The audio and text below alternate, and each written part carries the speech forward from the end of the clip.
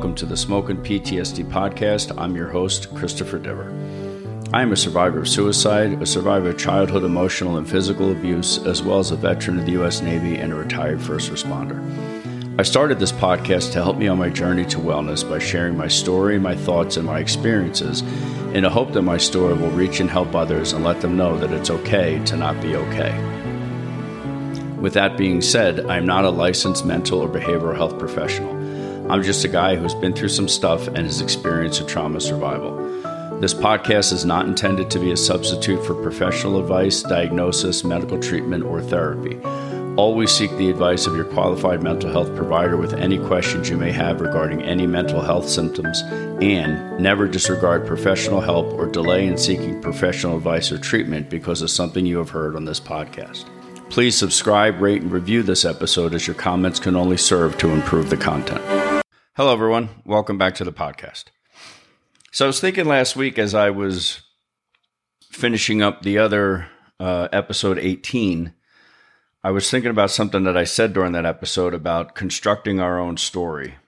And that got me thinking about how do we construct our own story?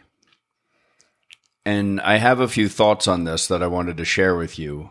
And I believe that constructing our own story, and I'm not talking about a fictionalized version of ourselves. I'm talking about the nonfiction version where everyone knows who we are and we're speaking the truth. And that speaking the truth is of paramount importance when it comes to constructing our own story. Simply because we need to begin by understanding who we are, and I mean like who we truly are. And we need to look inside ourselves, and sometimes that's going to be a very challenging thing to do. We need to see who exactly we are. Are we true to our story? Are we true to ourselves, our family, and our friends? And I know there were often times when I was constructing my story that I was not, and still am not at times, honest with family and friends, although I am very honest with myself. And the distinction there is not small, nor is it inconsequential. By constructing your story, you are building a better you by enabling the self-doubt and the shame and the vulnerability to be left behind and to be replaced with only positive affirmations and positive thoughts. And it can be quite as simple as those little posters that you see hanging around some doctor's offices or therapist offices, the little kitten hanging on the rope and it says, "Hang in there." It can be that simple. It could be something a lot more meaningful, but it doesn't need to be. It doesn't need to be difficult and challenging in order for it to be beneficial to us. Constructing your story means looking at yourself in the harshest light possible, and whether you like what you see or not, saying I can be better. And it took me to look at myself inside the bottle and realize that I was better than that, and I wanted to be better than that, and I needed to be better than that. And 5 years later, I am well on my way to being better. Recovery from alcohol or any addiction is not a simple journey, nor is it a short one. It's a lifelong ambition and struggle. And when depression hits or imposter syndrome rears its ugly head, like it did last week and the past couple weeks, I want to drink. When something good happens, I want to drink. When the Eagles make it to the Super Bowl, I want to drink. When the Eagles are in the Super Bowl, I want to drink. And you know, when work sucks, or as I recently did when I quit my job because I wasn't happy there, I want to drink. And it's kind of funny how that is something that I think about. And it's a lot of recency bias, but I quit smoking in 1997 thanks to the woman I was dating who would go on to become my first wife. But there are times that I still want a cigarette. And that's 25 years later that I still have an urge to smoke, even though I find it repugnant and disgusting. If I'm around someone who has been smoking and I can smell the cigarette smoke on them, I get repulsed. But yet I still sometimes get that deep urge that, man, I really would like to have a cigarette right now. And it's the same with alcohol. You think about how common alcohol is in our lives, and then, you can understand how the desire to have a drink is paramount in the good times that I have, but it's much more prevalent in a desire to share the bad times that I've had. And then I go on to second guess everything and every thought that I have. Was it the right thing to quit my job? Is my happiness that important? And the simple answer to that is yes. However, it's being without a paycheck, which is okay. I have a pension. I do okay financially with or without working. The health insurance is important. I do need the health insurance, so I am starting to work someplace else. I will be starting pretty soon, but it's just the struggle of the unknown. I wasn't happy. I didn't feel fulfilled in this position, so I left. And is this other position going to be anything better? I don't know. When I get to second guessing everything and every thought that I have, my next thought is that a bottle will help with that. And it's not simply a drink, it's the bottle. A handle of Tito's or a handle of Maker's Mark will make all those intrusive thoughts go away. And they sure will. They will definitely help make those intrusive thoughts go away. But that's just not the path that I'm on any longer. So you have to ask, how would that bottle help me, or how would that drink help me, and how would it help you? And the short answer is it won't. Whatever your addiction is, feeding that addiction in times of trouble, which is usually when we feed our addictions, is the antithesis of helping ourselves. But in order for me to construct my story, I needed to deconstruct myself and what I deemed important to me. I had money. I had my health, sort of. I am a cancer survivor, and I've had some other medical ailments these past few years, but for the most part, I'm a healthy 51-year-old man. And I had a steady flow of alcohol numbing every nerve and feeling that I had. The easy part was to stop drinking and to take personal accountability of myself and who I was and what I wanted to be, the person that I wanted to be. The hard part has been staying sober throughout the numerous and seemingly insurmountable obstacles that I have encountered over the past 5 years. And that deconstruction for me started with sobriety and continues with my daily need and a daily want to maintain that sobriety. And it may be very general to just focus on my sobriety as the one point in my life that I need to be so aware of that, so that nothing changes. But I think that I'm not trying to minimize it or generalize it. I'm simply trying to say that that's what I focus on. And what I focus on, having something to focus on such as that, is important to me, and it's necessary for me to be able to say, this is the light at the end of the tunnel. This is what I'm striving to attain. And as I say that, I think about walking along railroad tracks, and you're in the tunnel and you see the end, but you never actually get to the end because this is a constant journey that I have decided to partake in, and it's not going to come to an end. There is no,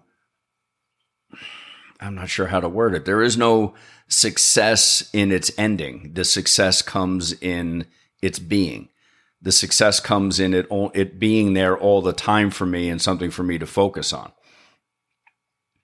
If I attain the goal and I have maintained sobriety, but I don't think I haven't perfected it, so to speak, because it's not something that's ever going to be finished. I'm not sure if I'm verbalizing that well enough to have it make sense outside of my own head. When we construct our story, and whether we're at the beginning of a new path or you've been on this path for a while, we need to constantly be true to ourselves. And I guess that's what I mean by being along this journey and seeing that light at the end of the tunnel, but I'm never going to actually be in that light, because that would mean that I'm no longer trying to attain this goal. And we can bullshit anyone else in the world that we encounter except for ourselves. And I think a lot of people that go to therapy or go to counseling, maybe even marriage counseling, they have a hard time being true to themselves because their significant other is in the room with them. And that's very hard to do. I've gone through couples counseling. I've gone through marriage counseling. And I can sit there and be the yes man and lie with the best of them. I have come to be quite a professional liar. But that's not being true to me and to myself. And I think that's the one true fact about healing, when we decide that we actually want to heal and we say, yes, I'm going to be better, I'm going to do better. That's when we're actually true to ourselves. If we are less than truthful to ourselves, how can we expect to heal from our traumas? And that puts a really fine point on it for constructing our story. And what does this chapter of our story say about us if we cannot be truthful to even ourselves? And I guess perhaps we don't want to or simply cannot share the traumatic experiences we've encountered with others because it's too painful, and that's fine. You don't have to share your story with the world. However, you cannot be less than truthful to yourself about your past experiences and expect to heal from them. And that's one thing that I have learned by being in therapy and sitting there and talking with Dana, is that the only time I'm going to heal and truly feel better about what we talked about is when I'm 100% honest with her. And by being honest with her, I'm also being honest with myself. And there are a lot of things that I have shared with Dana that I would never share with my wife. And my wife and I just don't have that kind of a relationship. And that might seem counterintuitive to some who are listening to this. That's the relationship that we are in. That's just the way that it is. And there's a myriad of reasons for that I'm not going to get into.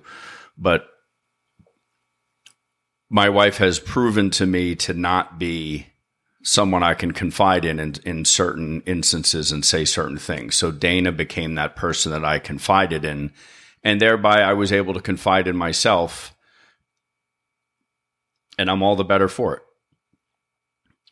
By sharing my traumas and you sharing your traumas in the beginning of your wellness journey, even if you only share to the mirror or in a journal, getting your story out there is beneficial to you, and you are the only character in your story that actually matters. And that took me a while to actually understand and truly believe, was that I am the number one character in my story, and I'm the only character that matters at the same time. I can't try to make other people happy while doing things that made myself unhappy. So when I started to focus on myself and I chose to become a happier person, I needed to accept a lot of things that were wrong, a lot of things that were uncomfortable, and I needed to accept I either had to accept them as they were or discard them like they were trash. And there was a lot of things, and those things included people that I just discarded because they were not persons in my life that brought me happiness. They weren't doing anything for me other than using me as a crutch. And I realized that, and I ended a few friendships because of it. Constructing your story has to begin honestly about who you are, where you are in your mental health journey, and why, if you're at the beginning, you want to start this journey. Going to therapy is a huge step on this path. However, without the honesty, you're literally just wasting your money. If you're just if your wife or your husband or whoever your significant other is says you need to go to therapy or we're through, and you're going to therapy and just sitting there going, yep, I drink, yep, I do drugs, yep, I cheat, yep, I gamble, and not actually being honest with yourself. And when the therapist says, why are you here? Saying, I don't know, my wife told me to be here. Don't even bother to go. Don't waste the $100 and something an hour that it's going to be. So if you're seriously thinking about going to therapy, you need to take a good look in the mirror and figure out why you want to go, or you're just going to be wasting your money. Honesty along this path is of paramount importance so you can heal, focus, learn, and be better after each step. When we're the main character in our own story and we finally decide to focus on ourselves, only then can we actually begin to heal. So we all have responsibilities in our lives, and I'm not saying don't focus on your wife or your husband or your children if you have them. I'm simply saying that in order for us to heal, we need to focus on us and on our minds and how our journey makes our story and how our story defines our journey. Those two words, story and journey, are going to be synonymous with one another if you're honest with yourself and you truly want to heal and be better. So it all starts with honesty with ourselves and with whoever you choose to share that story. And again, you don't need to share your story with anyone if you don't feel comfortable sharing it. I know some of the tenets of AA and NA are sharing your story, and that's fine. Once you get comfortable in that group of sharing, that's great. And I have gone to group therapies, and I have shared things in group therapy that I haven't shared with family or friends. So it's just a matter of what your comfort level is. But again, if you're just going to not even go to therapy and you just want to start journaling and that's where you're going to share your story, or if you have some time alone in the house and you just want to stand in front of the mirror and say, this is what hurts me and this is what bothers me, then you're doing something to help yourself. You're not ignoring the problem, and you're giving voice to the issues that are confronting you. You know, I guess you still do need to be guarded by whom you let in. And I mean, we all know people that use what we say as a whetstone to sharpen their knives, and those are definitely not the people that we want to be sharing with. So, you know, just be very careful about that. The construction of our story has to have a foundation based on honesty. And I will say that honesty need not to extend to everyone, as we just talked about. We can still keep secrets to protect the innocent, so to speak, and we need to be honest with ourselves for our story to continue. And along with the honesty comes being authentic. And when you're truly honest with yourself and you decide to do something different and talk about it to a therapist, to a counselor, to a priest, whatever, some people go to their priest and they talk about these things. I, for one, am not a religious person at all, but I understand that a lot of people find solace in the church. But if that's who you want to talk to and it's taken you a long time to do so and you finally break down and go and talk to somebody, you're finally being authentic with yourself, and that is great. The greatest thing that you can do is to be authentic to you. You don't have to worry about being authentic to everyone all at the same time. You don't have to ever worry about being authentic to anybody else other than you, if that's what you want to do. But that is the most genuine feeling of pride that you will feel is when you are finally decided to be authentic to you, to the person inside of you, to the person that you know you truly can be. Whether that's through sobriety or it's just through no longer going to strip clubs, or it's no longer gambling, or gambling less so that you're not betting the rent money. That authenticity is going to feel really good. And in the long run, to me, that's the only high that I need is that authentic feeling of how I am and who I am. So another fairly short episode this week. Thanks for listening. Thanks for all the support. I appreciate every one of you. Be well, and we'll talk soon. Thank you for spending a few minutes with me today. Please rate, subscribe, and review, as your comments can only serve to improve this podcast. If you or someone you know are struggling with thoughts of suicide, please call or text the National Suicide Prevention Hotline at 988. Veterans can also call 988 and press 1 or text 838-255. You can reach me on Twitter at SmokinPTSD, on Instagram at Smokin_PTSD, or email me at thesmokinptsdpodcast@gmail.com. And please remember, everyone you meet is struggling with something you know nothing about, so please, let's be kind to one another.